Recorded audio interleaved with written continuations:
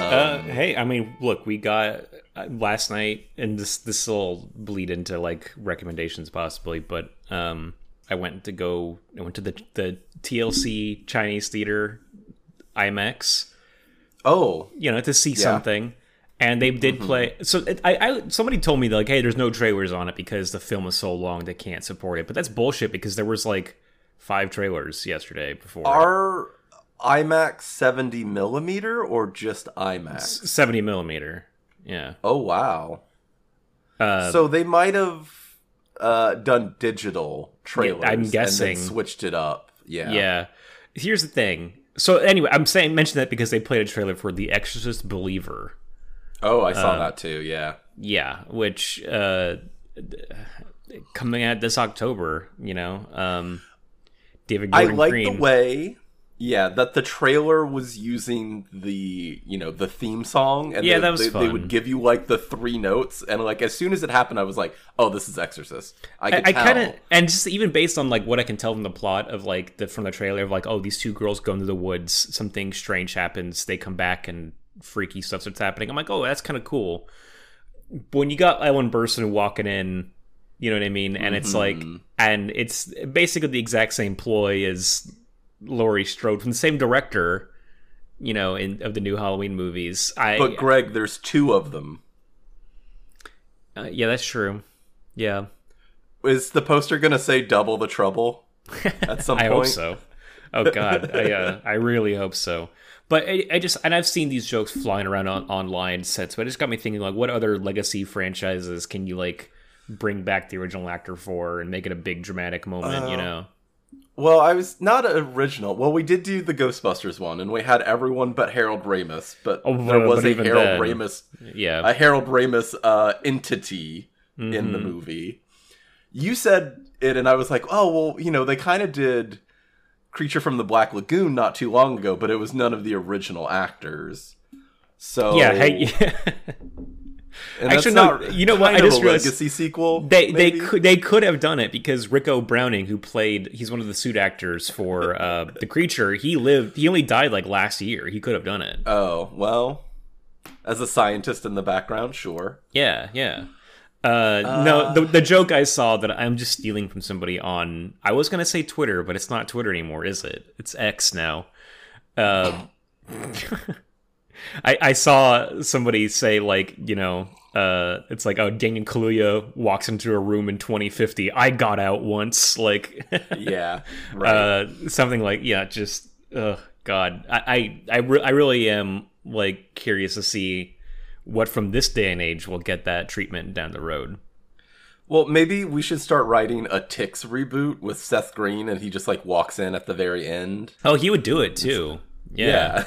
I'd What else has probably he got to do? yeah, exactly. No, so that was, I mean, in terms of horror news, that's what I got. Is just the Exorcist trailer. It looked interesting. I will say, look, I did obviously like Halloween Ends. Talked about that a lot. So David Gordon Green, He's not soured in your book yet. yeah, exactly. I mean, he redeemed himself at the end there, and now we'll see with this one. Will Corey be in this? That's the big question. That's going to be the deciding factor for me, I think. What if he's the one possessing the little girls? Is that problematic then? You have a grown adult man inside a little girl? Well, okay, when you put it like that, yeah, absolutely. Jeez. Well, I think this will fit nicely into a transition and into the theme for this month, for this podcast. Welcome to The Weekly Podcast Massacre. I am your host for this week. My name is Michael from Portland. Everyone calls me Murphy. I have a lovely co-host with me today. Yeah, hi, I'm Greg from Los Angeles, a slightly different location than I usually am. And you as well, actually. Yeah, we both moved recently because there was some activity going on in our previous locations, and we just we didn't know who to call, so we ended up just moving instead. So I moved to a building built in the 1960s where some people definitely got stabbed. Who know how many people died? Right. Well, that was the thing. In my building was like from the 20s or something, and as I was leaving, I was having a conversation with Brittany. It's like, how many people do you think have died in this room? Yeah. versus like maybe being born. Like it's enough of a time that like that could have happened at some point. Exactly. I got to make a slight correction to what I even to my introduction. I was Greg with a 3 instead of an E. Let me introduce the theme real quick, and then I think you can do that real quick. Okay. Because with each new month, we have a new theme, a certain subgenre of a subgenre that we usually like to look into, investigate, see what we can find out about. Paranormally investigate, you could say. Mm-hmm. And for August, it's Ghost. That's right. Supernatural, spiritual, the other side, anything that, I don't want to say goes bump in the night, because other things could go bump in the night. Right. But if you see anything with like a sheet over it, well, I don't even want to say that. That's problematic too. Maybe. Well, look, that's a bit of a stretch. I mean, that is similar to a joke they make in this movie. And another thing is that there is, like other movies we've watched, there is a director's cut of this movie. Yeah, which I think I saw. A theatrical cut. Yeah. I originally watched the director's cut, and so when I rented the theatrical cut, I was like, where are all these jokes? These jokes are great. Like the KKK joke. It's hit my hand a little bit. I'd be interested in the version with less jokes. Really? A little bit. I don't know. Some of them. I mean, it depends. There was we'll get one into it. that I was like, that like makes sense for the character. Yeah. And the fact that they cut that one, I was like, man, that's like all this build up for nothing. I went on a journey with this movie. We'll get to it. Yeah. But Greg, you are Greg? No. Previously known as Greg. Previously, Greg with a 3. Now, you got to imagine Shaggy from Scooby Doo saying this, but I am Greg. Yes. So yeah, for this month, I'm Greg from Los Angeles. Okay. Well, and to start out this month, we are talking about a gym that I grew up loving. We are talking about 1996's The Frighteners. This is a Peter Jackson joint. His first American production, even though it was shot in New Zealand as well. You can kind of tell. Most of the movies that he likes to do. Yeah. Well, that was one of the things. As I was watching it, the first time for this podcast, I was like, where are they? Because it kind of seems like it could be Maine. Right. I saw a little bit of a documentary, and they were wanting like Midwest or like Middle America, but it does not read as that. It's so far from the Midwest. Yeah. It's like a little bit Northern Californian, but like Northern California, there's a lot of water. Right, exactly. It's like, yeah, I mean, the Midwest is landlocked, so I don't know what the hell I think about that. They still have lakes and stuff like that. So. I was reading it like, that's true. I was reading it like, yeah, East Coast. I was going to say like Maine or like, you know, I'm forgetting any other fucking northeast. New Hampshire, Vermont. You know. There you go. Yes, any of those places. Yeah. It's gorgeous, though. Like, that setting is really quite beautiful. Yeah, really cool. Just all of the shots that they do, because he's a bad driver, so we see a lot of outside shots of that. And it's a lot of the, like, layered... that's probably not even right. But, like, you know, San Francisco, where it's like a big hill, and you have lots of roads that lead down it. And I will say about this movie, it is beautifully shot. Not only just the locations, but there are so many wonderful camera movements throughout the whole movie. You could really get one instantly. Tell that like he was already kind of a master of his craft before, you know, his magnum opus, you could say, with the Lord of the Rings trilogy. Well, no, his magnum opus comes before this with Brain Dead / Dead Alive. That is his magnum opus. I don't think he has topped. That is so. I'll just talk about that. Peter Jackson's pre-Lord of the Rings career. I have now only seen this and Brain Dead, but Brain Dead is fucking incredible. Like, that is one of my favorite horror movies. I think that it's such an achievement. The gore is absolutely next level. I think it's got a really, you know, dark and kind of compelling, like, story with the mother and son aspect, you know. So you've never seen Bad Taste or Meet the Feebles? Or Heavenly I need Creatures? To. No, I want. Heavenly I do. Creatures I gotta watch all of them. Yeah, I gotta see all of them. But like, Brain Dead to me it floors me every time I watch it. It's absolutely stunning. And like I said, I went on a journey with this movie. I may have said this last week, and correct me. Did you draft this in our '90s draft with on horror drafts? Perhaps. I think I might have. I don't remember my list, but it's quite possible. I've been saying that I've been saying, oh, I haven't seen the Frighteners. Well, let me tell you, when I put this on the other day to watch it for the first time, I watched it twice. It unlocked so many memories because I saw this at a very, very young age. I think at my grandmother's house because, and I think I maybe didn't know the title when I was seeing parts of it, or I literally just forgotten. But I kept thinking that these memories I had of this movie, where you have the numbers on the people's foreheads, you have like the crazy ghost effects and like the like them doing crazy things with their bodies. Like the Arlie Ermy changing his like outfit and stuff as a ghost, and then the hell worm at the end. I thought all that stuff was from 13 Ghosts, the remake of 13 Ghosts. Oh, which is a different ghost movie with really shitty digital effects, but like I'll scale back to really shitty for this one because I think that the first watch of this I was really off-put by the digital effects at times. I'm just like, oh, they're not great. Like this looks like it's insane. Rough. The second it's very time, rough. I will say, the second time I watched it, so it would unlock all sorts of memories, and I was like, oh my god, I've fucking seen this before. This is insane. And it's so you were basically having flashback syndrome, like Michael J. Fox does at the end of the movie. Yeah, where you're like walking through a house and you're seeing your grandma's house and like you living and watching the television. So let me tell you, the thing that distinctly kept coming to mind as I was watching it, and I guess I would have maybe was old enough to drink. That Helen parents were like, hey, go ahead and drink sodas at this point, but I don't remember.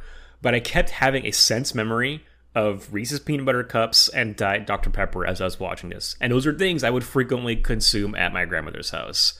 Oh, so wow. It's very possible I was eating those and drinking that while I was watching this as a kid. I can't say for certain. But and I started my first watch this, I was at work. It's very slow because of the writer's strikes. We get a lot of downtime, So I had it on my second monitor at work, and in the fridge we had Diet Dr. Pepper, and in our candy bowl at work we had Reese's. So I was reliving that experience like partway through. I was like, let's just go all in. Let's just that's great.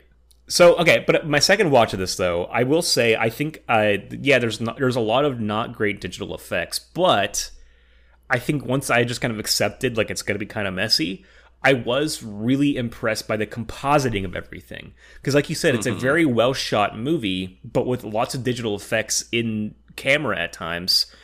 But like when you have a ghost walking around these physical spaces, the way they interact with like physical things, I think is really fucking impressive. So even if they themselves are not a great effect, I think like when you have like Frank punching somebody in the face or elbowing Ray, or like when they're falling through objects and things like that, I think it looks pretty spectacular. Or I think it's a well done effect. You don't see the seams of them blending these things together. Right. For the time period, it is extremely well done for what it is, because it is produced by Robert Zemeckis, who's always been like trying to take that next step technologically. I felt it in even the production from somehow. Back to the Future, Death Becomes Her, like all of these things. He's like, how can we like just go a little bit further than what we are right now?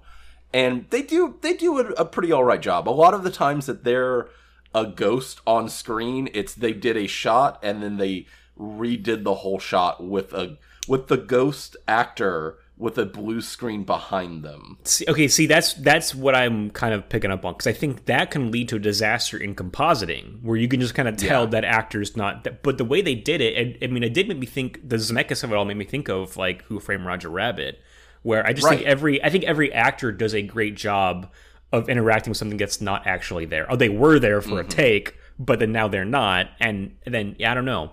When you had the scenes of like when Frank is a ghost and he's like kind of like flying around the world for the first time, like it did look great. Like I don't know, there's something about it where I'm like I do kind of weirdly believe it, So my first watch was pretty rough. I think it may also just the quality of my second monitor at work isn't great versus watching it on my TV, where things just kind of popped more, and I thought it looked a lot better. But yeah, the first watch this was pretty rough, but I came around on it the second watch. I wouldn't say I loved this, but I had a lot more fun with it second time through.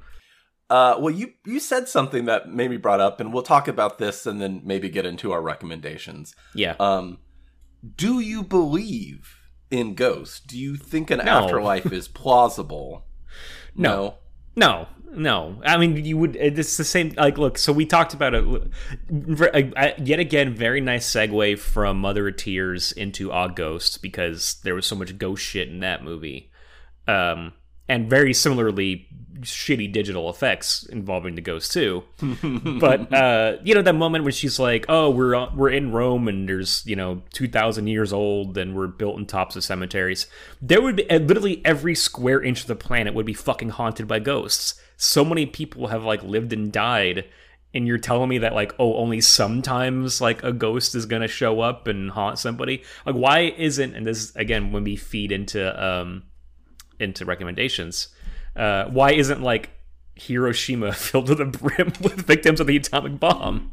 Maybe they are. We really don't know. But I don't believe either. I don't think of a heaven or hell. I think it just lights out when we go. Yeah. I would like to believe maybe it's electrical energy, and there's something about that's keeping us that's tied the closest to this mortal plane. That's the closest I get to maybe believing that something could be left behind. You know what I mean? But it's not going to be a consciousness, right? Yeah.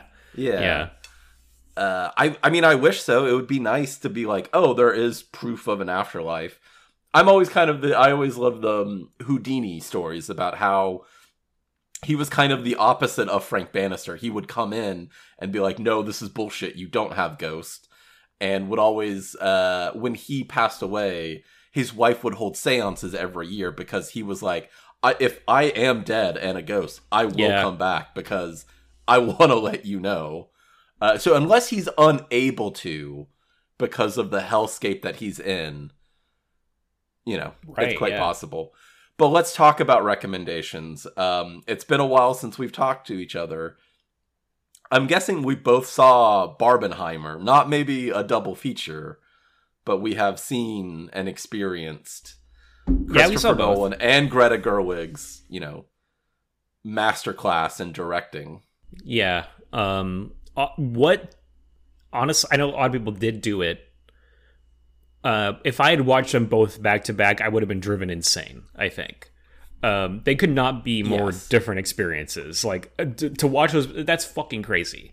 And I think depending on how you do it, I feel like if you go into Oppenheimer first, you're gonna need that Barbie come down. Because that's how I did it. I did Oppenheimer 5:00 IMAX the day before I moved. So afterwards, my mind is racing because I'm like, shit, I'm moving tomorrow. Fuck, have we ruined the entire planet? And then we did all the moving stuff, and then Friday night went to saw Barbie with a very large edible. So I'm exhausted. Nice. I'm high as balls, and this movie is just it's like candy for your eyes. And they keep closing. I'm like, no, this is great. This is great. I will say my favorite joke of Barbie is from not my favorite actor, but Will Ferrell saying, her ghost keeps a office on the 17th floor. Yeah, so good. That got the best laugh out of me. Dude, him in that movie made me really really sad. I missed the heyday of Will Ferrell because I think he's really fallen into a rut, it seems like. He's doing Stray as a Jamie Foxx. What the hell are you doing, man? This is the guy that gave us Step Brothers, but I thought he was great in Barbie, even if his subplot really went nowhere. No, that was great. I feel so I saw Barbie first on Tuesday, I want to say. That seems right. Yeah, so I saw Barbie first. Really enjoyed it. Had a great time. Our crowd was very amped up for it. Lots of laughs. Maybe some sold out crowd. I think so. Yeah, it was pretty packed. It was sold out for us. Yeah, Friday night. People of all ages. Everyone wearing pink. It was great. It was fun. I don't have any pink. I didn't wear. I have a shirt with some pink flamingos on it, so that's what I wore. But no, so I had a good time with it, and I thought that it's the more I think about the consumerism aspect of it, it really is a big Mattel product and is ultimately pushing Barbie, even if it is kind of questioning, the foundations of Barbie and what it does psychologically to people. Like, that's kind of cool. But I did think that there's a lot of great, I love all the allusions to other movies in it. And, like, everything it's pulling from is really fascinating. The beginning and ending are very 2001: A Space Odyssey, which is great. I mean, one very obviously, the other one maybe a little more, like, of a stretch if I'm, saying it's very similar. But I think it kind of is. So, it was good. I had a great experience watching it. So, like, I rate it kind of highly. Oppenheimer last night. Kind of funny that you said, you're struggling to keep your eyes open during Barbie. The only time I could really see it was a 9:55 p.m. screening at the Chinese theater last night. Yeah, that's rough. Yeah. Because then it's like a bunch of trailers still, too. So it didn't start till, 10:15? For a 3-hour movie? I don't think it was as many trailers as other things. But there was a few. So maybe it is just because I don't think it is. So, okay, on Thursday, I went and saw a double feature, New Beverly, Fistful of Dollars, and For a Few Dollars More, right? 2 great movies. Awesome to see on the big screen. I was falling asleep, and sadly, during For a Few Dollars More. And it does sour the experience. Obviously, you're missing context for stuff you kind of come to kind of get yourself alert, and you're like, well, maybe I missed something. Maybe I'm losing context for something. I don't know. Mm-hmm. But I know we talked about recommendations. I kind of hated Oppenheimer. I think really? even the parts I was like alert for, I'm just like, I kind of really dislike this experience. So here's the thing. I loved it. I saw your rating. There's a couple of disclaimers here.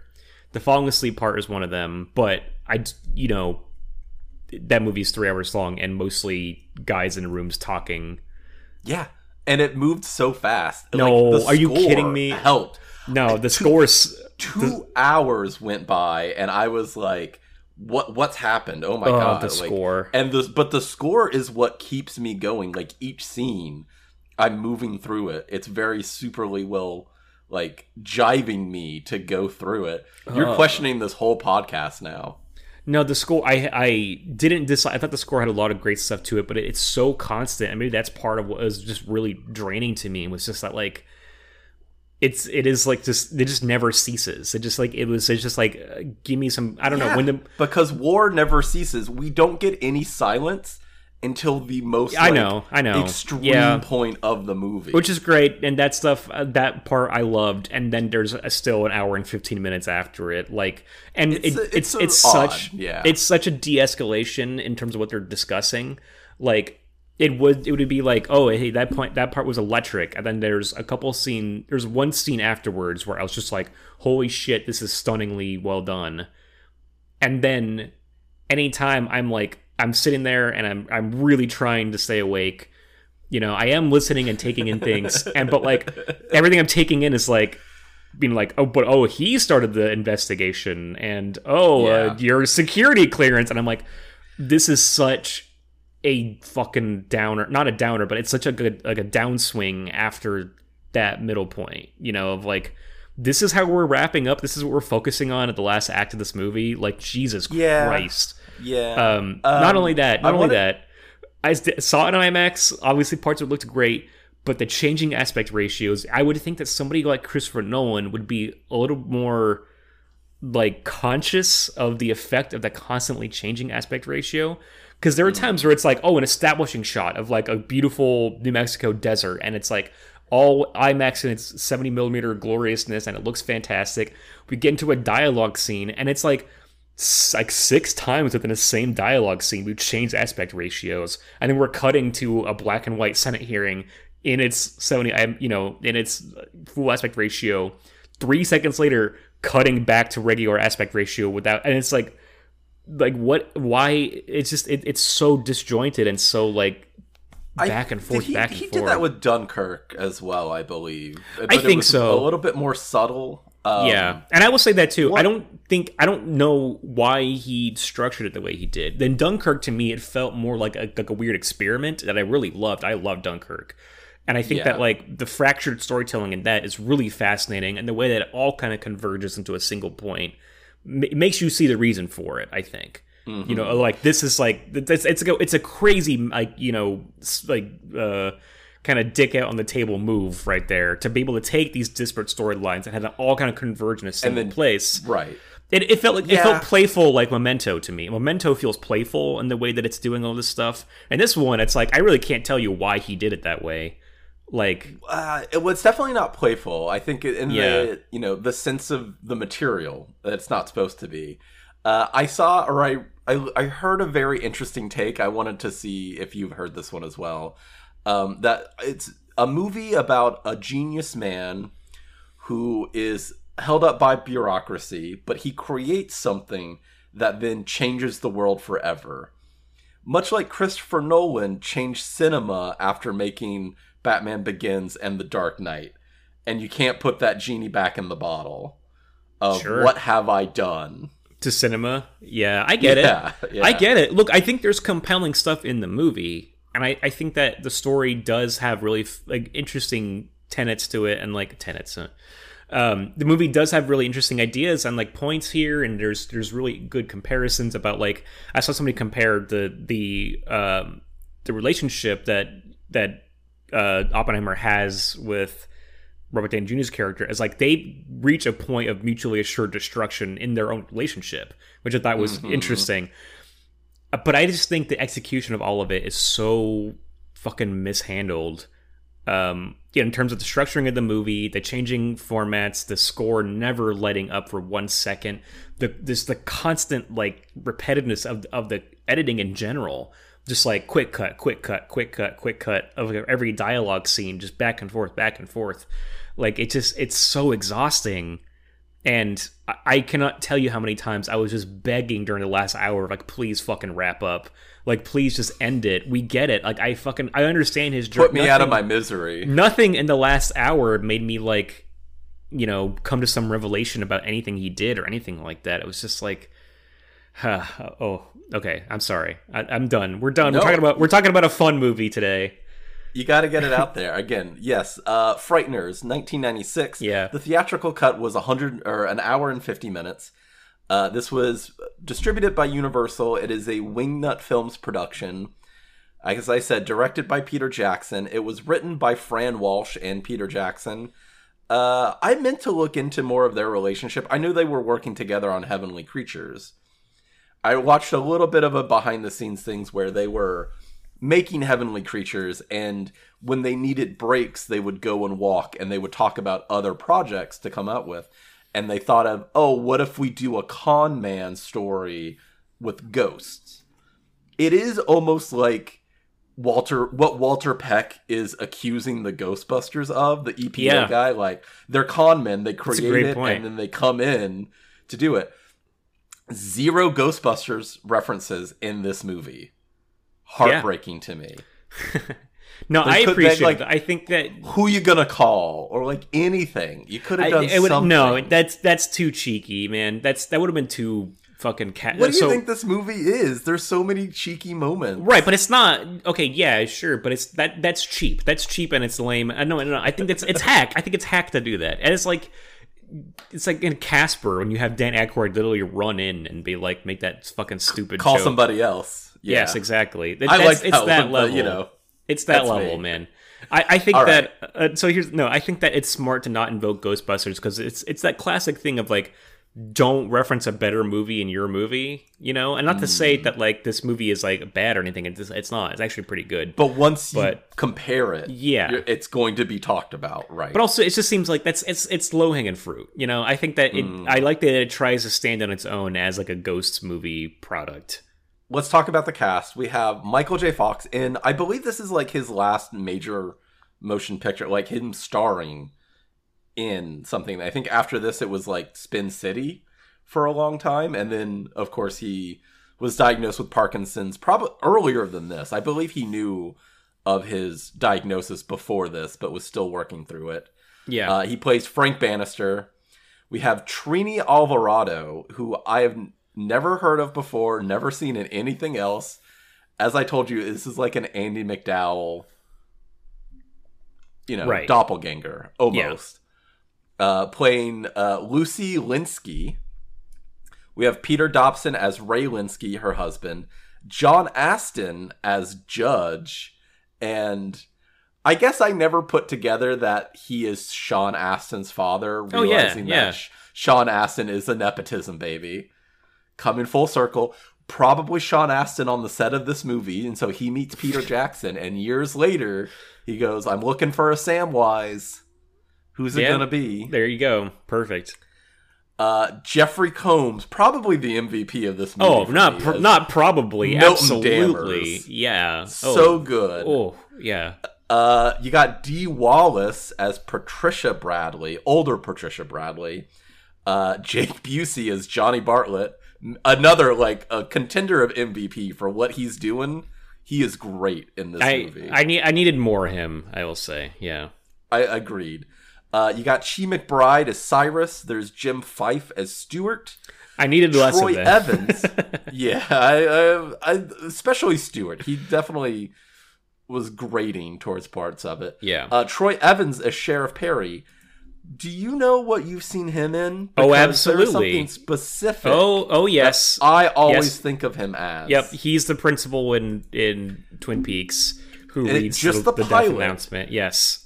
But he's the announcing it, and he does an amazing job in that. Where he's keeping it together, and then as soon as it's over, he pulls the plug and head in his hands. No, Troy Evans is somebody I know very well. This guy, he honestly to me is maybe the king character actor of the 90s. He is in so much fucking stuff throughout from 1990 to 2000. Fear and Loathing in Las Vegas, Under Siege, Ace Ventura: Pet Detective, Demolition Man. He is in Near Dark, which is 80s, but he's in that That's too. Right. And he was on all sorts of TV shows. He was in very recognizable. Yeah, he's definitely got a look. Yeah, exactly. I'm glancing down now. He was in Murder, She Wrote. I've seen an episode of that with him. He was in there's another big one that I am really blanking on. But anyway, yeah, he's just all over the place. I love Troy Evans. He's very fun. Another one that's all over the place and doing the same thing that he always does. We have R. Lee Ermey as Hiles. Okay, see, yeah, if he had added any... Okay, I said the thing of, that would be too cheeky and hack. It's very hack to have him in here just doing literally doing shots and lines from Full Metal Jacket. That's way too much, yeah. All the close-up, yeah. And then, no speaking lines, but I did want to point out that Melanie Linsky is in this as a deputy. They take her last name for Lucy and Ray. But she's a longtime collaborator. She was in Heavenly Creatures. She's done a lot of stuff. She's very recognizable now. She's in Yellow Jackets right now. Oh. She's married to Jason Ritter, who I love him. I was a huge fan of John Ritter. And I don't think Jason's ever reached those heights of John Ritter, but I still like to think, even though he's nepotism baby, he's carrying on his father's, comedic charm. Sure. Never as well. This movie starts with a cold opening of Dee Wallace being assaulted by a carpet. Some kind of ghost is chasing her in her old house. It's a rough start because one of the biggest issues with this movie is the appearance of the main villain for majority of it. Yes. He looks bad. I think when you got the ghost zooming around, flying through objects, sometimes they don't look great, but like I said, I think the effect is kind of, the compositing is interesting and pretty good. He is just a CGI creation for the most part, and it's really bad. Yeah. Sometimes just the cloaked Reaper is fine, but as he's doing the Freddy Krueger stuff where he's kind of coming out the wall, that's rough. And it's so bizarre to me. They must have thought this looks great to start the movie with it. Yeah, exactly. To let's throw it out there. Let's shock and awe them in the beginning. And then we'll get into story and plot and characters and everything. Going back to Twin Peaks. Because I do think there are good character arcs in this movie. Yeah, I agree. It's pretty well written to a degree. well executed with cinematography. But yeah, the effects are the biggest hang up for me of this movie. Yeah, going back to Twin Peaks, the effect of him coming out of the wall, I think that David Lynch kicked off that sort of thing with the knob in Twin Peaks, the drawer pull. With digital effects, you mean? Well, I just mean that thing of general, like someone kind of like coming out of a, you know what I mean, like their face, like kind of pushing through a solid object. I always think like of Freddy that. Krueger. I mean, yeah, but that's not. You're right. I guess that's the real start of it. But I'm thinking, I get so anyway. Videodrome has some kind of stuff like that true. too, with the gun coming out of the TV. All right, I'm just saying digitally then, I suppose. So digitally, you got them pushing through, but that carries on through so many other movies. We saw it in Mother of Tears when a shitty CGI thing comes out of a door, and then it continued all the way full circle to the Nightmare on Elm Street remake when you got the shitty digital effects of Freddy doing it yet again, coming out of a wall. Yeah. It always looks bad. I don't know why people fucking did it for so many years. Like, it looks really terrible. Never good. Oh, the other one, The Haunting from the 1999 Haunting does a lot too. Of course. The wooden angel things are always moving around. Going back to the writing, I think this movie does exposition like supremely well. Yeah. Right after this, we get a newspaper, the editor reading the reporter's column about all of the deaths going on in the town. You have that one. You get the aspect of it that people are afraid. They're referring to it as the Grim Reaper. Later on, we also get exposition from a documentary about Patricia and Johnny Bartlett being mass murderers. Yeah, I think it's a 50s, 60s. I think it's just a news report, right? Because it's got I have in my notes. It's a great news reporter voice that feels real. Like it's a woman reading. She's watching a a tape she rented. I thought it was just like the news report talking about the recent epidemic of deaths, but then it also kind of like, hey, we haven't seen. Oh, in that first part, we haven't. Yes, but then it's just the editor reading it. No, but then it's like a news report about like we haven't seen this many deaths since the Bartlett massacre thing. They do mention it, but it's like the woman doing like a news reporter voice talking about it, right? Right. Well, she's the editor, and she's just like British for some reason. There's that, but there is like town. A news report. There's like someone's watching the news. I thought. Right. Later on, she's watching like a VHS tape that she rents because after Lucy goes to see Patricia and her mother, and a like fucking amazing like push in where the mother is saying, "I knew it was cold-blooded murder." It cuts to Lucy watching a VHS tape because she went to go rent like the town history. I guess it's just the voice threw me off. All right. Yeah. Yeah. We have Frank crashing a funeral, like handing out business cards because he's a psychic investigator. He's still a bad driver. He killed his wife with driving and still drives like a maniac.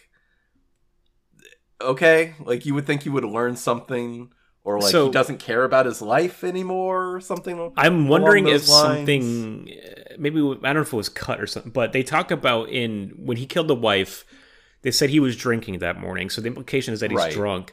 Is the implication now that he's still driving drunk everywhere? Like, is maybe that it, or is he just a bad driver? I don't think so. I think it is just a bad driver, but he ends up driving into, and I just picked it up on this time, into Ray Linsky's fence, but that Ray loves his white picket fence. That he wants to be the all-American boy. I love that he's so like angry about it. He's got the what do they call them? The gnomes on there that Frank, intentionally hits. So I love going back to Frank's introduction, like at the funeral. I love his outfit in this.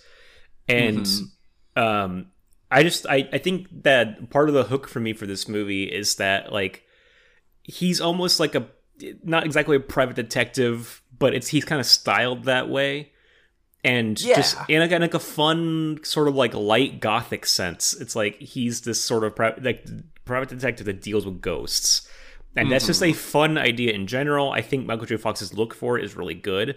The hair kind of throws me off. You never really see him styled like The that. hair's but not like, great. It's okay. But yeah, the trench coat is Yeah. a good look. In the beginning, he has like the suit underneath. Yes. I just think his physicality, with the trench coat and everything, and like the way he's always kind of separated from other people is just really good. And then once you get to reveal that he's like seeing ghosts, it just, I don't know. I think it's interestingly done. Yeah. Well, it is nice that there's a lot of like dark costuming in it, Yeah. and then compared to his light trench coat.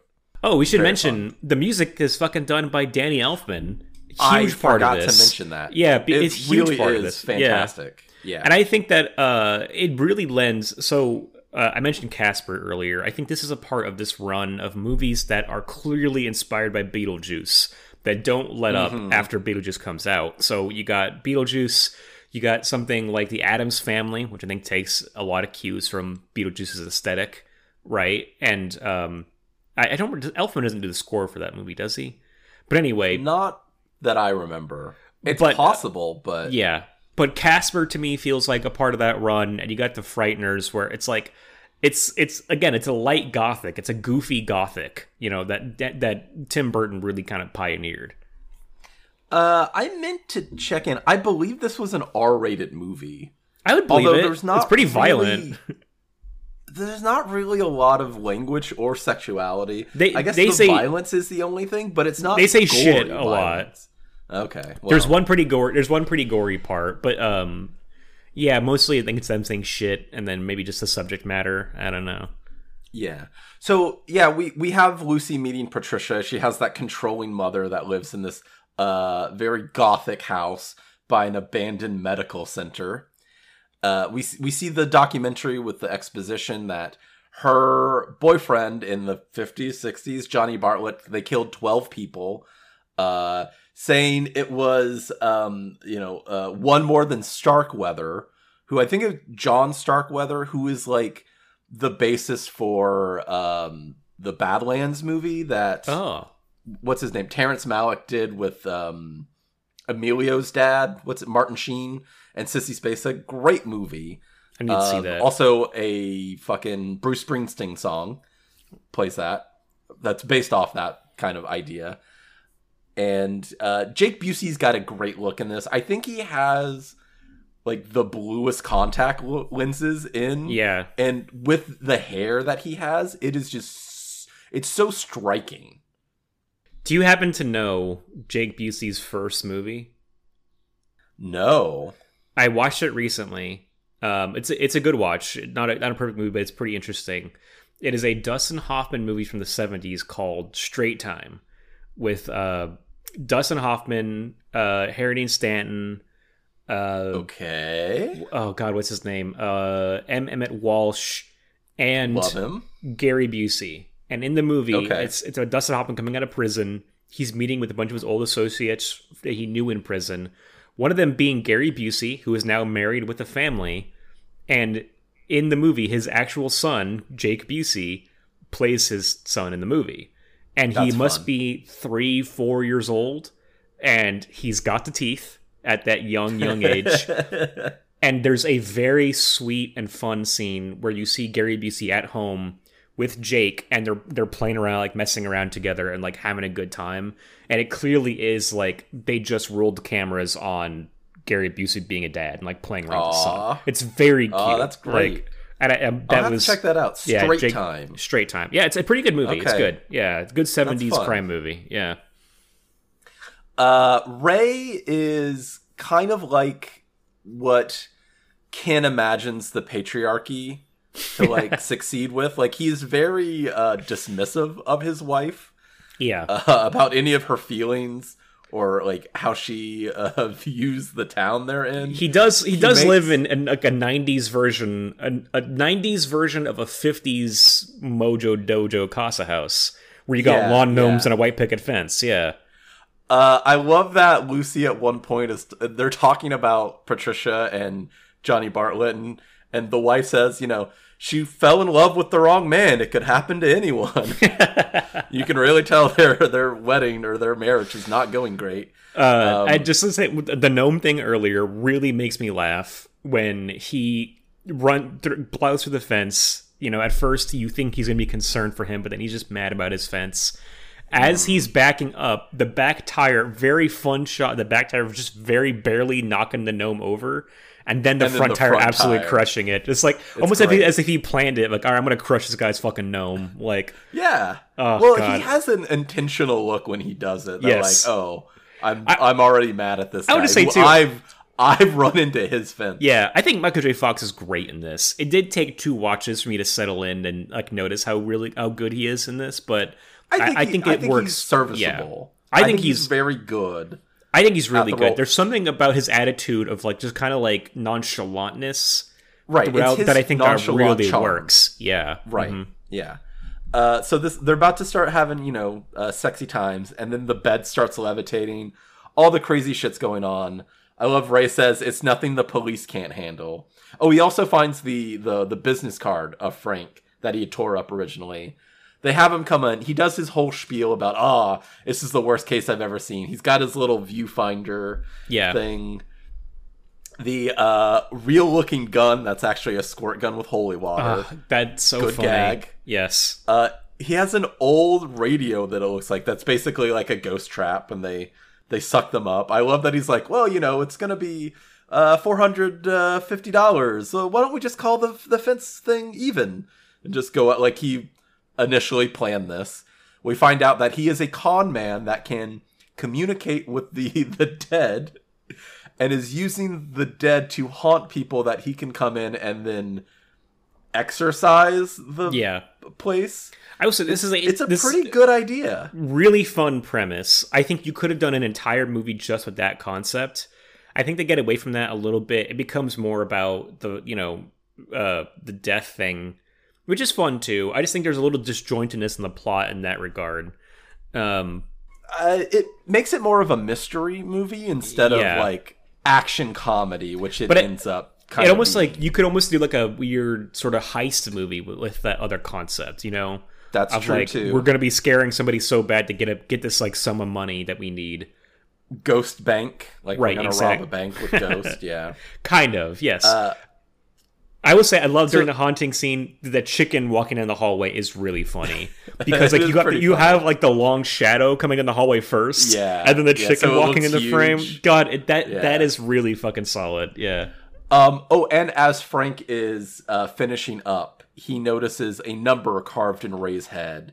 I think it was 37, something like that. And that was the moment where my brain just like unlocked all those past memories. Holy shit, I've seen this. Yeah. This is where we meet Cyrus and Stewart. Cyrus is a large black man from the 70s in a disco afro and like a lot of fringe on his jacket. Yeah. Stewart is a nerd from the 60s. Yeah. It's a fun pairing. He's got a Letterman jacket. Yeah. But it gets really rough with them almost right away because like you have, I think probably the worst effect in the movie, one of the worst effects in the movie, when they get out of the car and Stewart like pukes out of the sides of his face. Like it looks fucking awful. Yeah. One of the main critiques I have about this is they continuously talk about ectoplasm. Right. And I do like the way that you see it with Ray of how like it's continuously dripping out of him. You see it with Ray and Cyrus.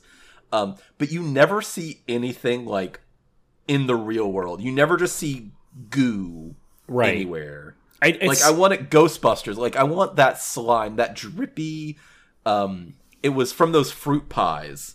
Those like Hostess fruit pies, like that's what that goop stuff is made out of. That's interesting. And you never see anything like that in the movie.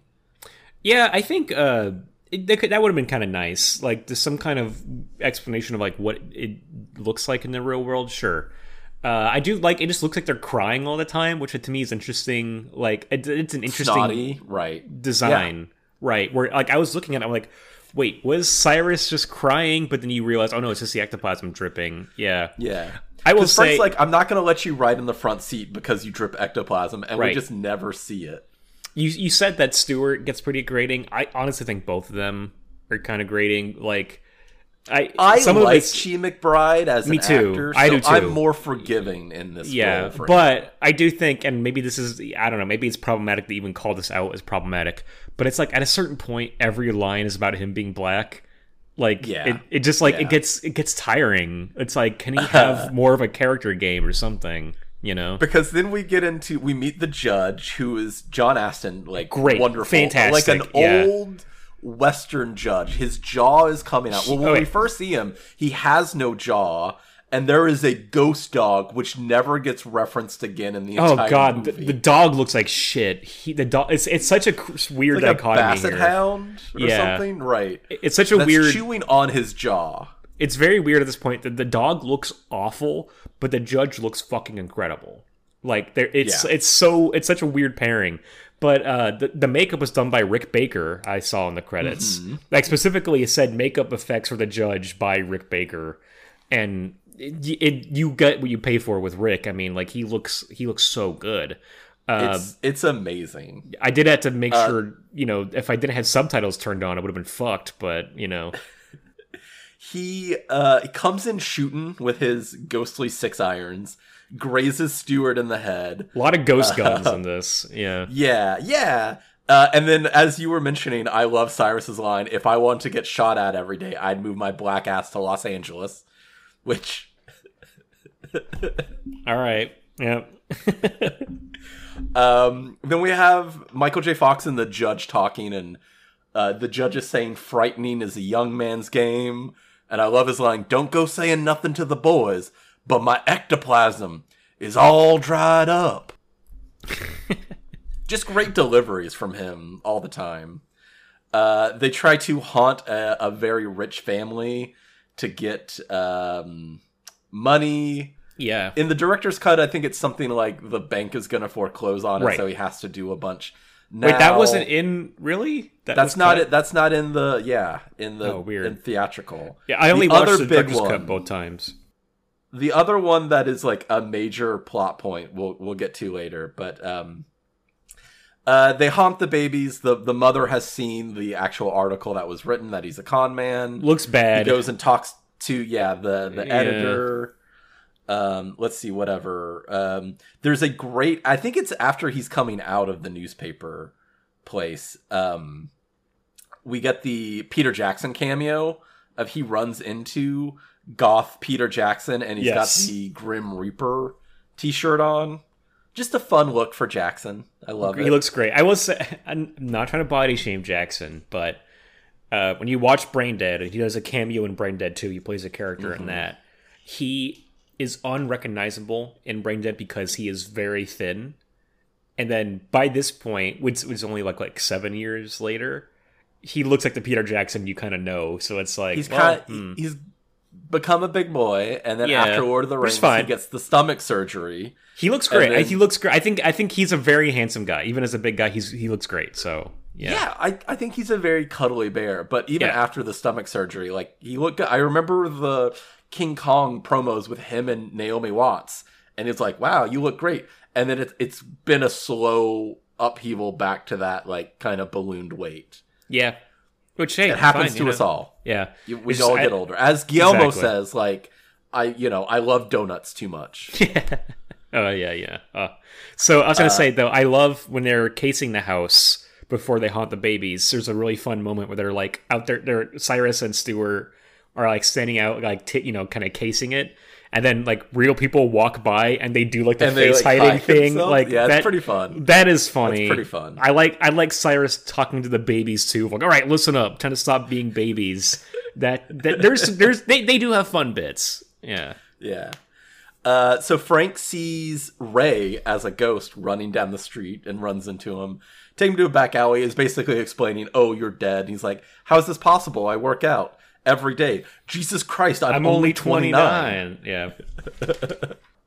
Frank takes Ray to the cemetery so he can see his own funeral. That's when we meet, Arlie Ermy as Hiles. He's like running the graveyard as a type ship. Says his tour of service is another 85 years or something along that line. This is kind too much, man. This is one, having him play the character like this, like exactly like the drill instructor, the doing the Kubrick shots, the lines, all of it way too much, and then to have him do like the transforming clothes and everything, and suddenly he pulls up a riot shield and then he has boxing gloves on. Like, it's silly. Because it's like, why isn't any other ghost doing that stuff? Why is it only him? you know? Right. Cyrus is like complaining, like, I need new clothes. It's like, well, could you change yourself? And he's like, you've been promising me a box of cigars for years. And it's like, what? You're a ghost. You can't smoke them. Yeah, but you can light them up and blow them in my face. Right. So he can't manifest cigars, but Arlie Erman can manifest guns that shoot bullets. Like dual M60s. Like, and Judge shoots bullets. Like, why can they shoot bullets but not smoke cigars? He died with the 6-shooters on, as we all know. All right. I love that they're like at Ray's funeral. They're like not saying he's a great guy. Oh, like, this is funny. Yeah, that's. But Ray is like, it's true. He's like crying anyway. Yeah. It's a goddamn tragedy. He's fun in this, and then Lucy sees Frank there.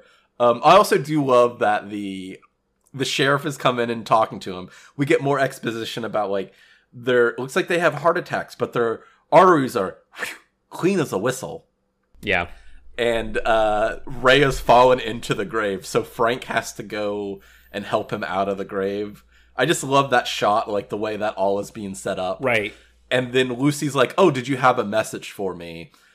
Cuts to them basically having the anniversary dinner that Ray made a reservation for at Excalibur, a themed restaurant.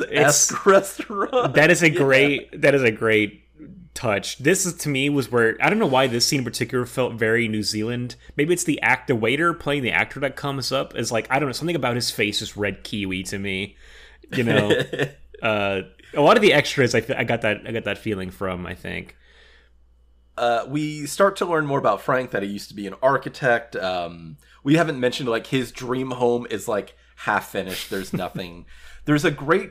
I don't know if it was in the theatrical cut, but there's a great shot of him on the roof of the building sawing off like the extra wood that he then just throws into the fireplace. It's like again, nice like little character moments of that. The other good character moment too, I want to say too, because it's when he's leaving the funeral. I just remembered. I'm sorry, I don't mean to cut you off, but when I think it's the sheriff, or when it's Lucy. Oh, Lucy looks back after she says, like, hey, well, this is our message to me and stuff, and she sees him pulling Ray out of the grave. Oh, that's the sheriff. It's the sheriff. It's the wide shot of him doing that and walking around alone, like talking to nothing. Yeah. I love that shot. Again, it's a piece of character building because it just made me realize in a second watch of like how lonely and sad his life is. That he's literally spending all of his time with the dead, and he's got no more living connection to anybody or anything. Nobody believes him. Everyone calls him a fraud, right? The sheriff is the closest thing he has to a living friend because he doesn't like... Who doesn't hate him, but is like not... doesn't necessarily believe him. I guess he does like ask him like, do you have any thoughts? Like, so he must give him some credibility. But it did make me realize you could go for a less comedic route with this character. There's something sad about him that they don't tap into enough, I think. Agreed, yeah. We find out that Ray blew $16,000 on a bad investment. Dude, okay, there's another there's a great man, the actor playing, what is his name again? Peter Dobson. He's got a lot of great comedic reads in this. Like that stuff like, oh shit, I blew it on that bad investment. Like that is really don't tell her that. Yeah. Yeah. Ray knocks over the wine, so Frank actually goes to the bathroom.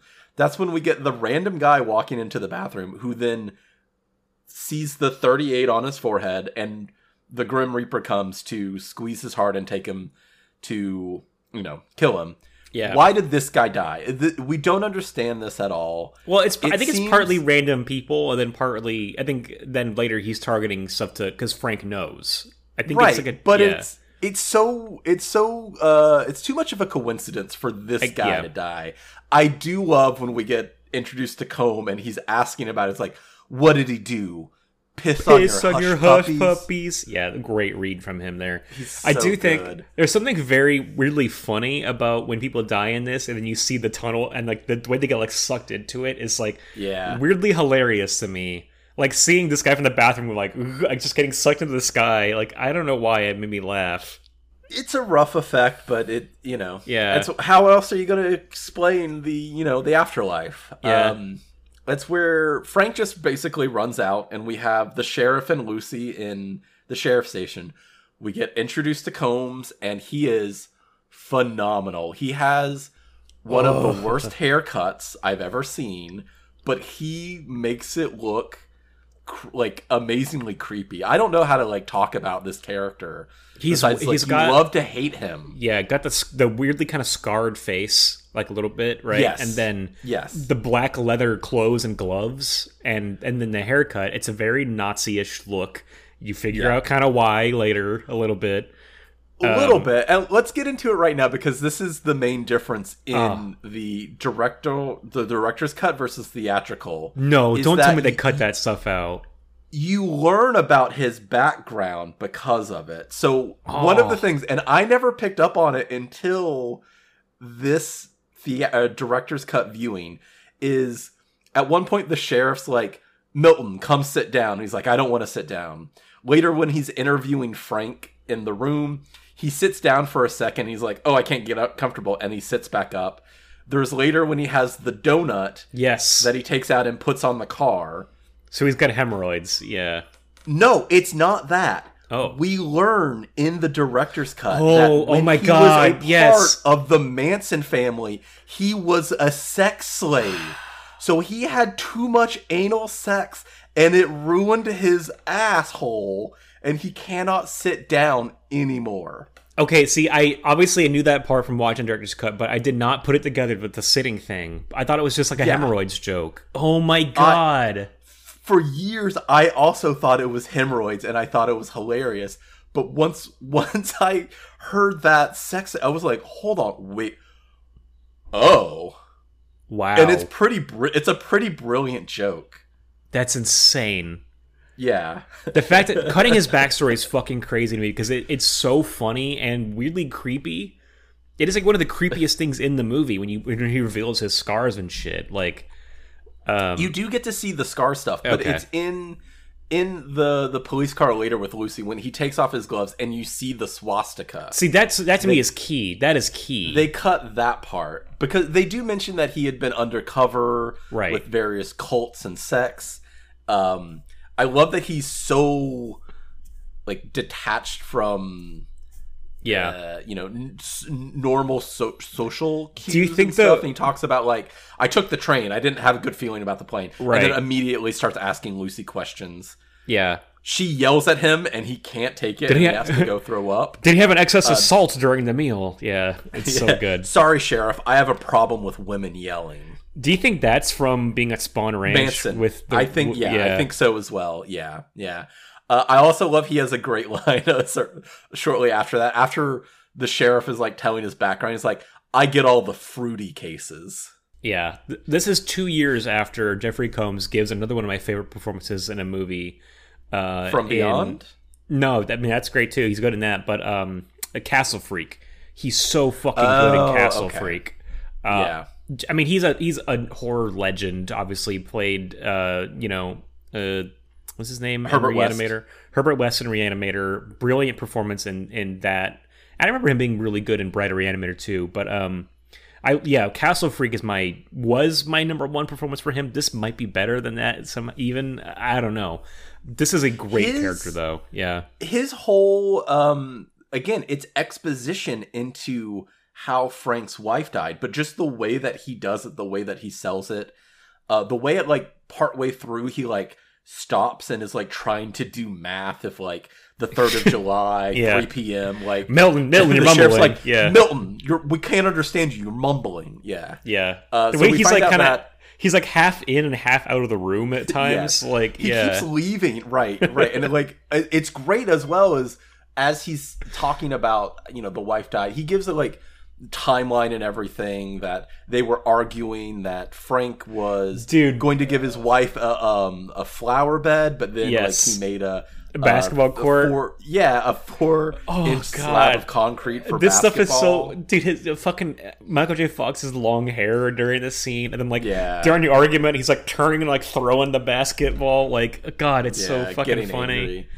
But basically that he had been drinking that day. They're arguing as they're driving. They go off the road. Frank was found like a couple hours later wandering, had no remembrance. They also talk about the retractable blade that was in his trunk. It says FB on it, that he had bought new blades for that day. But that it's like, the interesting thing is that we never found it. But the really interesting thing is that the number 13 was carved into her head. And just again, amazing camera work, the push in on him saying the stuff. Great. Let's go through this a little bit faster. Frank sees the tunnel of light, so he goes and investigates. We see the reporter dying, which again, is this random, or is this someone that's attached to Frank? Because he doesn't seem to know anything yet. Yeah. Immediately after, the editor has the number carved into her forehead. He says, "You're next." She's like, "Oh, you're threatening me." Great scene here where the cops come, but then also there's the judge and Cyrus and Stewart and the Grim Reaper. They're all going crazy. Yeah. The judge comes out shooting and hits him, and I like he says, "Looks like I ain't shooting with blanks no more." This part is fucking insane. He's got 3 great lines immediately after that. There's that, and he sees the mummy and says, "They don't call me the hanging judge for nothing." He then goes and sexually assaults the mummy and says, am I incorrect in that verbiage? All right, fair enough. There's no proof there's a ghost in there. It could just be literally just a corpse, I guess. I like it when they lie still like that. At best, it's necrophilia, but he's also dead, so maybe this is kind of, it's up in the air. Yeah. But just seeing his butt just like raise out of the fucking thing. Oh god. It's funny too. The cops are there, and Cyrus and Stewart like make the mummy move so that they have to shoot it. And I love his like, I guess this could be a slight Ghostbusters reference. He says nice shooting text, which is what Bill Murray says to Egon in the ballroom. But then I love Cyrus's line like after the mummy dies, like, "She was so young and beautiful." This is fun. This is fun stuff. Yeah, I like this. I like sneaking. I like Frank being in the sarcophagus and they push it across the floor too. Yeah. That's great. That's really fun. He eventually knocks out the editor and like kidnaps the judge gets her, cut puts in her half. In the car. Yeah. Yeah. Tragically, the scythe can kill ghosts. Yeah. What I was gonna say is after he finishes fucking the mummy, he comes out, and because I shared the gif with you, is that the one where he's like shooting in the air, just kind of, I got my juices flowing. Yeah. Good stuff, man. Fun, crazy scene. Yeah. So he's running away from the Grim Reaper. The Reaper like has the scythe underneath his chin. That's a real fun scene. Eventually, the car is on the same road that his wife died on. They go over. She dies. I love that she's, even after, like, she knows that he didn't kill her. She's like, "You killed me. And your wife." Yep. As they go back. I love that Dammers at that point is saying, "He is great. We will never see him again." And he's walking into the background. Right in to, like, surrender. That's when we get the great interrogation scene with Jeffrey Combs. You mentioned Danny Elfman. The score is phenomenal at this point. It has a crescendo moment, and then Jeffrey Combs goes, "Have you ever heard of Nino Colagina?"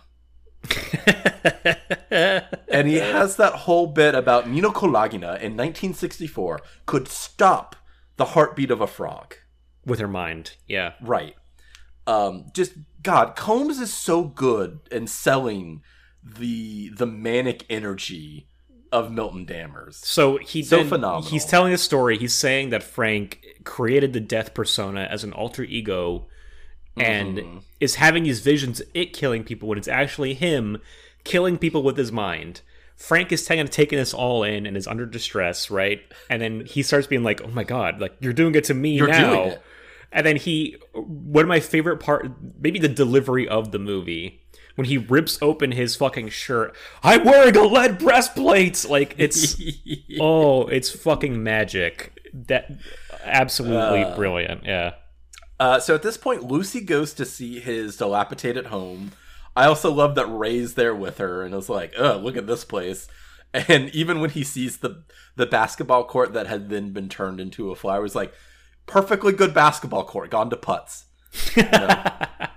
So he's also in favor of the basketball court. Yeah.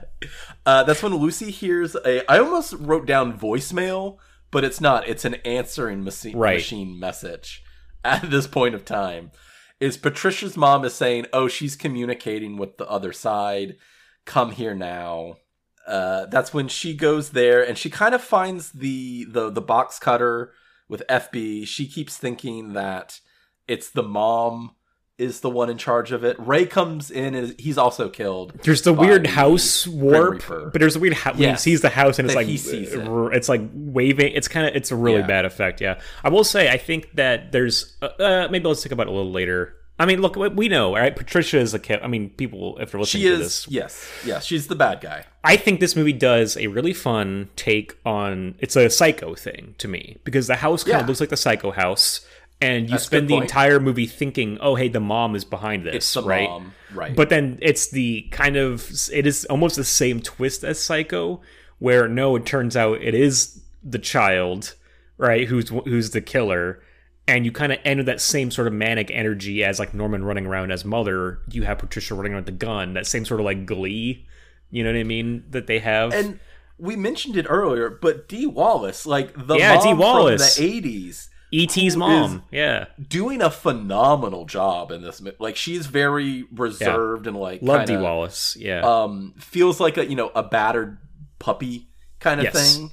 But then afterwards, it's revealed and whatever. But again, kind of that Anthony Perkins sort of turn where So Lucy goes back to the sheriff's station. We have an emotional scene in the holding cell. They kind of realize like, oh, we're gonna fuck at some point later in time. I will say, even at the dinner and stuff, there is just there's a good chemistry between them. I will say, I think there's a good chemistry there. He sees the 41 in her forehead, and then they start battling the Reaper. Stuart and Cyrus both die at this point, and they run away. At this point, Ray is like, well, I can't fight him from this side. I have to have an out-of-body experience, and is just gonna blow his brains out in front of her. Crazy, yeah. We didn't really mention, I guess she's a medical professional. She's a doctor, and she's like, hold on, I have an idea.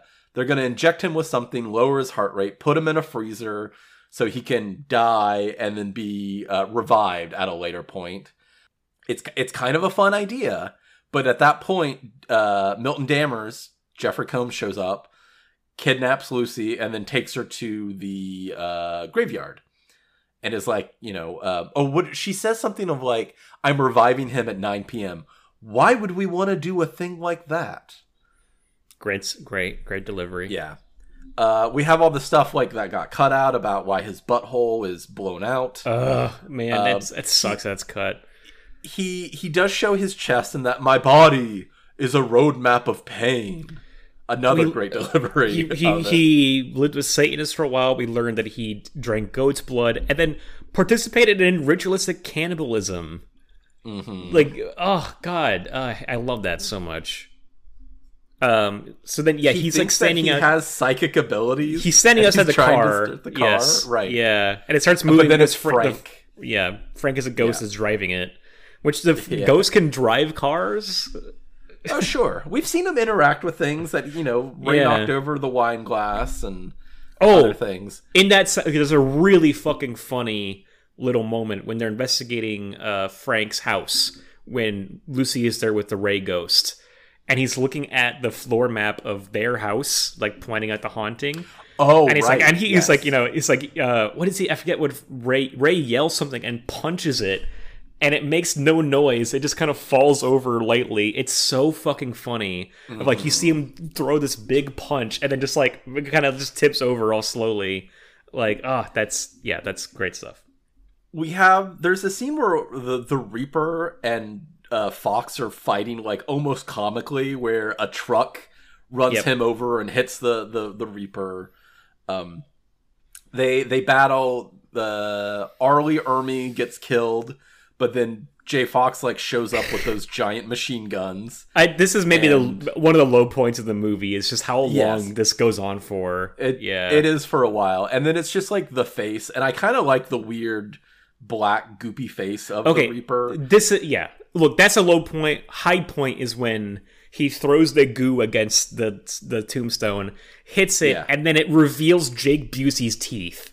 And you're just like, there's no mistaking whose face that is. It's just eyeballs and teeth. And you're like, oh, Jake Busey. Tell it's Johnny Bartlett. Right. Yep. He says, I thought guys like you got fried in hell. And just a quick punch up. I don't mean to like step on Peter Jackson's, toes, but like, I got out for bad behavior. Oh, that's Come on. It's there. That would have been fucking great. That's really good. Yeah. Basically is talking about how he's still killing, that he's been doing it, that Frank's wife was number 13, and I love all the ghosts are coming out of the graveyard, and we see the final number 12 from the hospital killing, like, I want to thank you for killing the guy that got me, at least he can't do anymore. And I love Busey's line of like, he couldn't be more wrong, could he, Frank? Yeah, good stuff. Kind of drips down into the crypt, and just as Fox is like has the scythe and is about to kill him, he gets revived. And it's one of those things of like, oh my god, we were so close. And one of my big problems with this movie is this is like the climax, and then it undercuts it, and we have a much more extended climax, which it's not that I don't like everything that that's happening. Yeah, it goes on for such a long time though. Yeah. It's the pacing of it, right? Is that then Lucy goes to Patricia's house and thinks again it's the mom, and that the Reaper is just going to be killing Patricia. We see Patricia ends up killing her mom, and then is talking to Lucy while also talking to Jake Busey in his ghost form, and like being like, we should kill her. Let's kill her now. I love Busey's line of like, the record should be held by an American. Like they're talking about like that Russian cannibal guy. Right, yes. Like, that's so much fun. 8 more than Gacy. We have a couple more until we, beat Bundy. And it's like, I can't with Bundy too, I can't wait to see the look on his face with Bundy, which is really funny. Yeah. They find out that they have the ashes of Jake Busey's character. And I also think it was, I don't know if it was just director's cut, but they have a scene earlier where it was Patricia's mom was like an administrator at the hospital. I think her dad was like a head doctor. Yeah. And after the killings, he killed himself. And Patricia at one point says to Lucy, Mother makes me keep his ashes in my room as a punishment. But it's actually Johnny's ashes, right? It's Johnny. God, yeah. I wish I could remember, because they have the 3 serial killer name thing. It's like Johnny Charles Bartlett or something like that. But yeah, so they need to get the ashes to consecrated grounds, and Lucy remembers from the documentary that there was a chapel in the hospital, so they go that. Again, it's very extended of we have Jay Fox with the flashback syndrome, to where he's seen everything, which is very well done, and I like it, but it's just like you're going on for so long. I will say, the last like, and I only watched the director's cut. I know that the theatrical is like 10 minutes shorter, right? Yeah. But it feels like the last like 45 minutes are all climax to me, because there's just so much going on. But then at a point you feel exhausted. Yeah, exactly. Yeah, it was like I was watching Oppenheimer all over again. Yeah, we're on that same wavelength. So they're just trying to get the ashes back to the chapel. Patricia and Dammers make it difficult. I love that as they're about to get there, Dammers like catches the ashes. Is like, let me guess, these ashes have to get to consecrated ground, and they should not be released under any circumstances, and just unscrews it and lets it go. Oops. You don't know what you've just done. There's lines about like, you're an asshole. He's like, yes, I am. I am an asshole. With an Uzi. And start shooting at him. So you were saying, like, I think that's the delivery of Dammers. That's the great. That one's fucking great. There's so many. I mean, it's hard to choose with him. Yeah. So we have it where Fox is in the middle, and then it made me think of Mimic, where you have the bug and the train, and yes.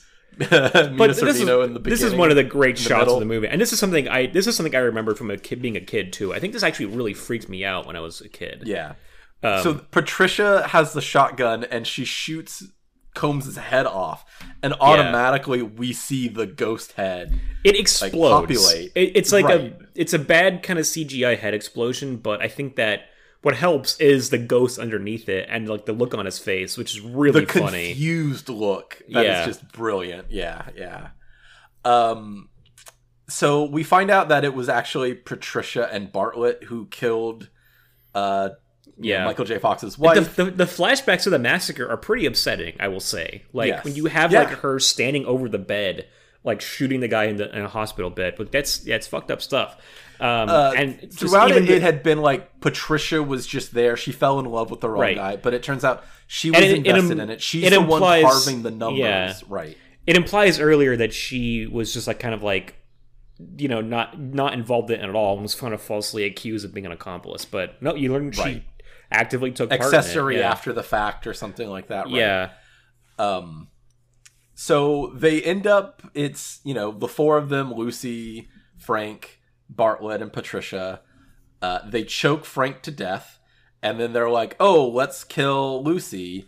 And all of a sudden, Michael J. Fox's ghost, like, comes, grabs Patricia, extracts her soul from her. Which is like, yeah, that's one of the crazy. Yeah. Cool. I guess that's what you're doing. Well, we did see Johnny do something similar with the ghosts, and like he grabs Cyrus's soul and like crushes it. Yeah. They start going on the long tunnel up. Bartlett's coming after him. Eventually, Bartlett grabs Patricia while Michael J. Fox makes it to heaven. A really bad heaven look.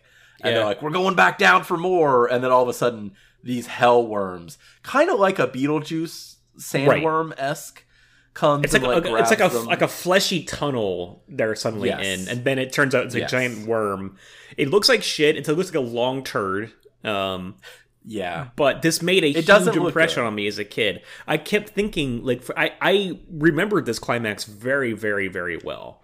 Because I remember, you know, I was Catholic, grew up Catholic. I remember this scaring me, just the visualization of people being taken to hell. But I do remember, like, very distinctly the shot of Stuart and Cyrus, like, standing at the top of the tunnel. Let's this won't be pleasant. And they have new threads, which look horrible. Like, even if you're in heaven and you can choose whatever you want to look like, they look bad. Cyrus is smoking Cyrus a cigar, has his cigar. It raises a lot of questions when they're talking about, like, oh, fine cigars, good libraries, and the honeys. Like, Stuart's a real chick magnet up here. It's like, so is the afterlife just a bunch of fucking? Like, is that what is going on in heaven? That's what I've always hoped. It's just like, you know, 12 o'clock Marilyn Monroe, 3 o'clock Cleopatra. I was just listening to I was just listening to a podcast talking about that. It's like when you die, and like the whole thing with marriage is like to, you know, death till death do us part. So it's like when you go to heaven, when your wife also dies, like, are you just gonna be fucking while she's gone? Are you still committed to that one? I guess you're not anymore, right? Well, we see his wife, and she's like, you know, don't worry about it. Yeah, like, you're fine. I love you. You know, have fun. They push him back into you know, the reality. Say it's not his time. So it seems like if the Reaper kills Ghost, they still end up going to heaven. Right. So my theory is, since we don't see John Astin as the judge in heaven, that sexual assault he had on that corpse made him go to hell. I like this theory. It is a glaring omission to not include him. Yeah. Yeah. Or Ray, either. Right, But of course, like, they could just be bad people that go to hell. We don't know. Right. But anyways, he gets pushed back to Earth. You know, him and Lucy hug. We cut to the deconstruction of the house. There's like a crew there wrecking it down. Frank and Lucy are having a nice picnic. They're popping champagne. All of a sudden, the sheriff comes and is like, oh, blah, blah, blah. Oh, we should write a book together. And Frank says something like, oh, you should talk to your guardian angel. And then the sheriff looks back at his car and is like, oh, that's a good one, Frank. And then goes away. We find out that Lucy can see Milton Dammers just sitting in the back seat of the cop car. I love how she's like, he looks pissed. And then he's like, huh? And they reveal that they can see each other. And then we get the wonderful cover of Don't Fear the Reaper by the Mutton Birds. I'm glad you clocked the name of the band, too, because I also wrote that down. As she takes the blanket and pretends to be the Grim Reaper chasing him. Cute. Yeah. Credits. It's a lovely little happy ending. Let's get into some final thoughts and rate this. What are we gonna rate it out of? There's lead breastplates. Lead breastplates is not bad. I was gonna say exploded frog hearts. Oh, that's good. I like that would too. Be fun. There's also, Grim Reaper sights. There's a lot, but I like exploded frog hearts. I'll begin. This is my movie I picked. I really enjoyed this one. It's one that I've seen since I was a teenager, probably like 13, 14. I was watching this. Had not a lot of reference of didn't realize it was a Peter Jackson or a Robert Zemeckis. It was just kind of like, Michael J. Fox is fun in this. Chi McBride had been in not Boston Legal. It was like the Boston school education show that Fox had. He was the principal, and I'm like, I really like this guy. It's got a lot of great fun characters that have actual arcs. I love that Michael J. Fox, it's kind of tacked in on the ending, but that he is letting go of the dead wife. He's getting rid of the old house that he would never finish. He is going to be living with the living, instead of the judge is saying something like death is no way to make a living. Right. Idea. We have a lot of good spooks. There's fun moments of that, of the scares. Even though it's rough, I do really like the Grim Reaper as the character. For the most part, it is kind of a mystery movie of what's going on? Why are these people dying? It is the most obvious mystery in the world. You're kind of right, but there's basically first exposition scene, they're like, hey, this murderer was executed, and you're like, well, I know this is about ghosts, so from a famous character actor that I've seen plenty of times. Yeah. Hey, a weird wave of deaths where people were dying mysteriously. Anyway, here's a serial killer that was executed, and you're like, okay, yeah, awesome. Yeah. Plenty of good jokes that are in no way problematic in today's society. Look, on the level, on the whole, it could have been a little worse. We've watched much worse. Comparatively. Yeah. We've watched movies that were later, came out in a couple years later that have a lot more problematic jokes. It looks phenomenal. I really love the look of the town. I want to go to New Zealand just to see this. I was it'd be fun. In the behind the scenes thing that I watched a little bit of, they were talking about how they sent a location scout across New Zealand for a couple months to try to find places, that looked like the US. And isn't that just the dream job? Is you just drive around places, you take a bunch of pictures, and then you go, hey, look at these places. Don't they look good? Amazing. I would love it. Ugh. That's the dream job.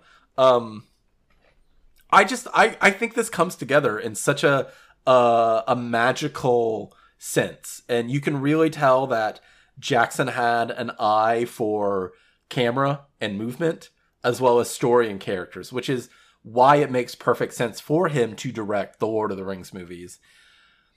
I'm going with a 4.2. I think this movie is just it's a lot of people firing on all cylinders. Again, the final act is a little too drawn out. It's not that I don't like any of the things that's happening. It's just they're taking so long to get to these points. Yeah, you really well said. I have a really interesting journey with this. Saw it as a kid, was freaked out by parts of it, I believe, and then watching it and unlocking those memories was so interesting. Realizing what this movie actually was, like, and what those memories were. But that first watch, like, I was having a tough time with it. I think the effects really threw me off. The jokes weren't landing for me for some reason. I think there's some subtlety to some of the better jokes that I just didn't get. Yeah, clearly, like, the whole, like, sex slave thing just flew over my head completely. There's a lot of other bits like that, just little things to notice as it plays out, in addition to the bigger jokes. And I think that, like, the subtleties of Michael J. Fox's performance and character kind of went by me. And so, like, I finished that first watch on Thursday, I think. And I was like, that was kind of bad. Like, I kind of really didn't like it. And then watching it again, I was like, no, I'm into this. I think it's got a really nice look. I think the way that the effects are blended in is better than the effects themselves, which really impressed me. And made me realize, like, the Zemeckis touch to it too. And I think that, a second time around, I really started to appreciate what Jackson was doing with a lot of it, and the camera moves stood out to me. The small character arcs, the multitude of really great performances in this, particularly from Jeffrey Combs, who is absolutely killing it, and it's such like a powerhouse in the middle of this. Yeah, right. And the climax is pretty long, but there's a lot to like within it too. So I mean, I'm gonna go a little lower. I'm gonna say like 3.5. Wait, what do we decide on? Exploding Frog Hearts? Oh yeah, 4.2 exploding 4.2 exploding frog hearts. Yes. Yeah, I'm gonna say 3.5 exploding frog hearts. I really like it. I could see myself going even higher later on. I do think that's just like the digital effects on the Reaper itself. He's the primary villain for so much of it, and he looks abysmal. In addition to some of the disjointed story, like starting out as like this kind of heist movie almost of like, oh, we have to make this money with a really fun idea, but then you only have like two, like man-made haunting scenes, which I think you could have done a lot more with that. Then you pivot into kind of being about, Ray being dead, and then you pivot again to the sort of very action-heavy climax. Like, it just kind of has these phases that it doesn't transition really well between them, I would say. For an hour 50 and then 2 hour for director cut, it's a little lengthy for like comedy movie. Like sometimes they gotta be wound tight to like really hit every But the comedy is good, and there's a lot of really fun ideas in it, so I really did like it. I will say, I just saw fun trivia too. One of the babies flying around is Billy Jackson, Peter's infant son. So that's fun. We didn't mention it, but I like when he comes into Ray and Lucy's house and he's like, the dining room table spun in a counterclockwise direction. They're like, no. Did the toilet bang up and down? No. Did the bed levitate? And they're like, yeah, with me on it. I got it. Like, and then later on, he's like, you couldn't even bang the toilet seat? You made me look like an asshole. Just go back to jokes I really like. Just when Lucy is talking about how their marriage wasn't that great, and Ray's delivery of "you bitch," like, Oh, and when they're ordering, would you like some wine, Lucy? Yeah. And Ray's like, oh, red. We always have red. Like, let's go white. I was never a fan of red. Lucy. Oh God, yeah, he's great. I really didn't like him until the second watch. I found him annoying at first, but then he grew on me a lot. Well, that's the first entry for August. Greg, do you want to let us know what we're going to be watching next week? Sorry, I didn't. You. Greg. Yes, thank you. All right, for next week, look, I know we just the week previous to this talked about an Italian movie, and you said that Italian horror not your thing or whatever. But I want to talk about not a giallo, not a supernatural thing with witches or anything. There's a movie from the 60s called The Whip and the Body, directed by Mario Bava, starring Christopher Lee, and it's a really fascinating ghost movie. Let's talk about that. Yeah, a little different. Okay, a lot different from the Frighteners. Never heard of it before, but we'll see what we got. The Whip and the Body. And the Body. I thought you said Bava. Oh no, yeah. Okay. From let me just Whip and the Body, 1963. 1963. Well, thank you all for listening. Please remember to rate, review, subscribe anywhere that you get this podcast. We have email, weeklypodcastmassacre@gmail.com. Both Threads and Instagram are at Weekly Massacre. You are G Anderson 19 on Letterboxd. I am Murph and Turf. So please hit us up. Let us know if you know why they call him the Hanging Judge. If you could get me a job as a location scout, I'd really appreciate it. That'd be great. Or if you ever went undercover for a cult, please let us know how your butthole's doing. Yeah. Yeah. Vivid details, please. Yeah. I gotta decide on a quote. But until then, don't go saying nothing to the boys, but my ectoplasm is all dried up. I'm wearing a lead breastplate. Bye. Bye.